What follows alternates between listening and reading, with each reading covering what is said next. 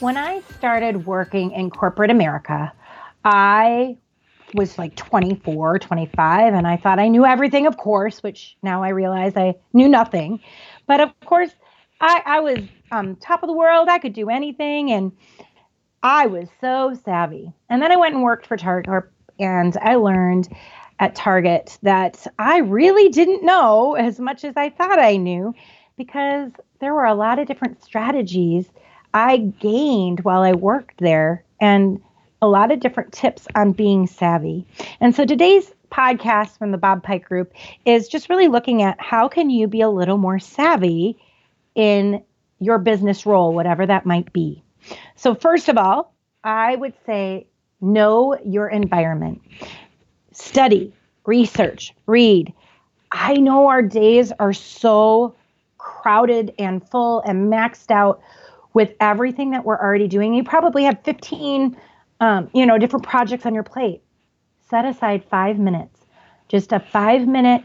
I used to call them 5 minute moments where I'm just reading an article, a piece of research. I used to have my head in the sand. I didn't even realize how bad it was when I get home and my husband would tell me something that happened in the news. And I'm like, what? And he's like, yeah, it happened 3 days ago. And I'm like, what? I mean, I hadn't even glimpsed to know what was going on in the world around me, let alone my job. And so 5 minutes, just find a resource that you can tap into 5 to 10 minutes a day just to help you grab and commit to the area of expertise you are in. Developing that and devoting time to learning is really important, but you also want to devote time to figuring out how your organization works and operates. So I had to figure out not just how my team worked, but how other teams work and how my clients, internal clients worked, so that I could become a better trainer and consultant. So that's the second piece, devoting time to learning about how your organization works. Now, who might you go to for that? It could be your manager. It could be a peer that's been there longer than you. It could be a direct or indirect supervisor. So find people that are able to help you learn more about your organization. I would also say this is like a little hint.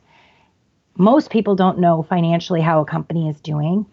It is really powerful when you can talk with your manager and others about where the company is at financially, if that's public information, because it shows that you care. So if your company or organization is publicly held, you can find all of that information out. And if it's not, then you're going to have to ask a supervisor or ask someone if that's public data and if you could possibly know that. Shows that you care and that you want to know. I would also say the CEO or whoever is running, if you're in corporate America, it's probably a CEO. If you're in education, it's going to be whoever the highest leadership is, an administrator of some sort.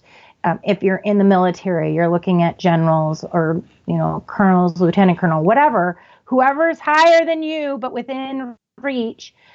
I would say listen to what they're saying. Is there a quarterly update? Is there a quarterly brief that you can read? Figuring out what their priorities are so that you can align your priorities with their priorities. I know this sounds like, oh my gosh, how am I supposed to find time to do that? If you just find 5 to 10 minutes a day to kind of dig deeper, it's really going to make you a lot more savvy so that you're viewed as that consultant, not just a trainer. I'm Becky Pike Bluth with the Bob Pike Group, and this creative training tip could make you a little more savvy.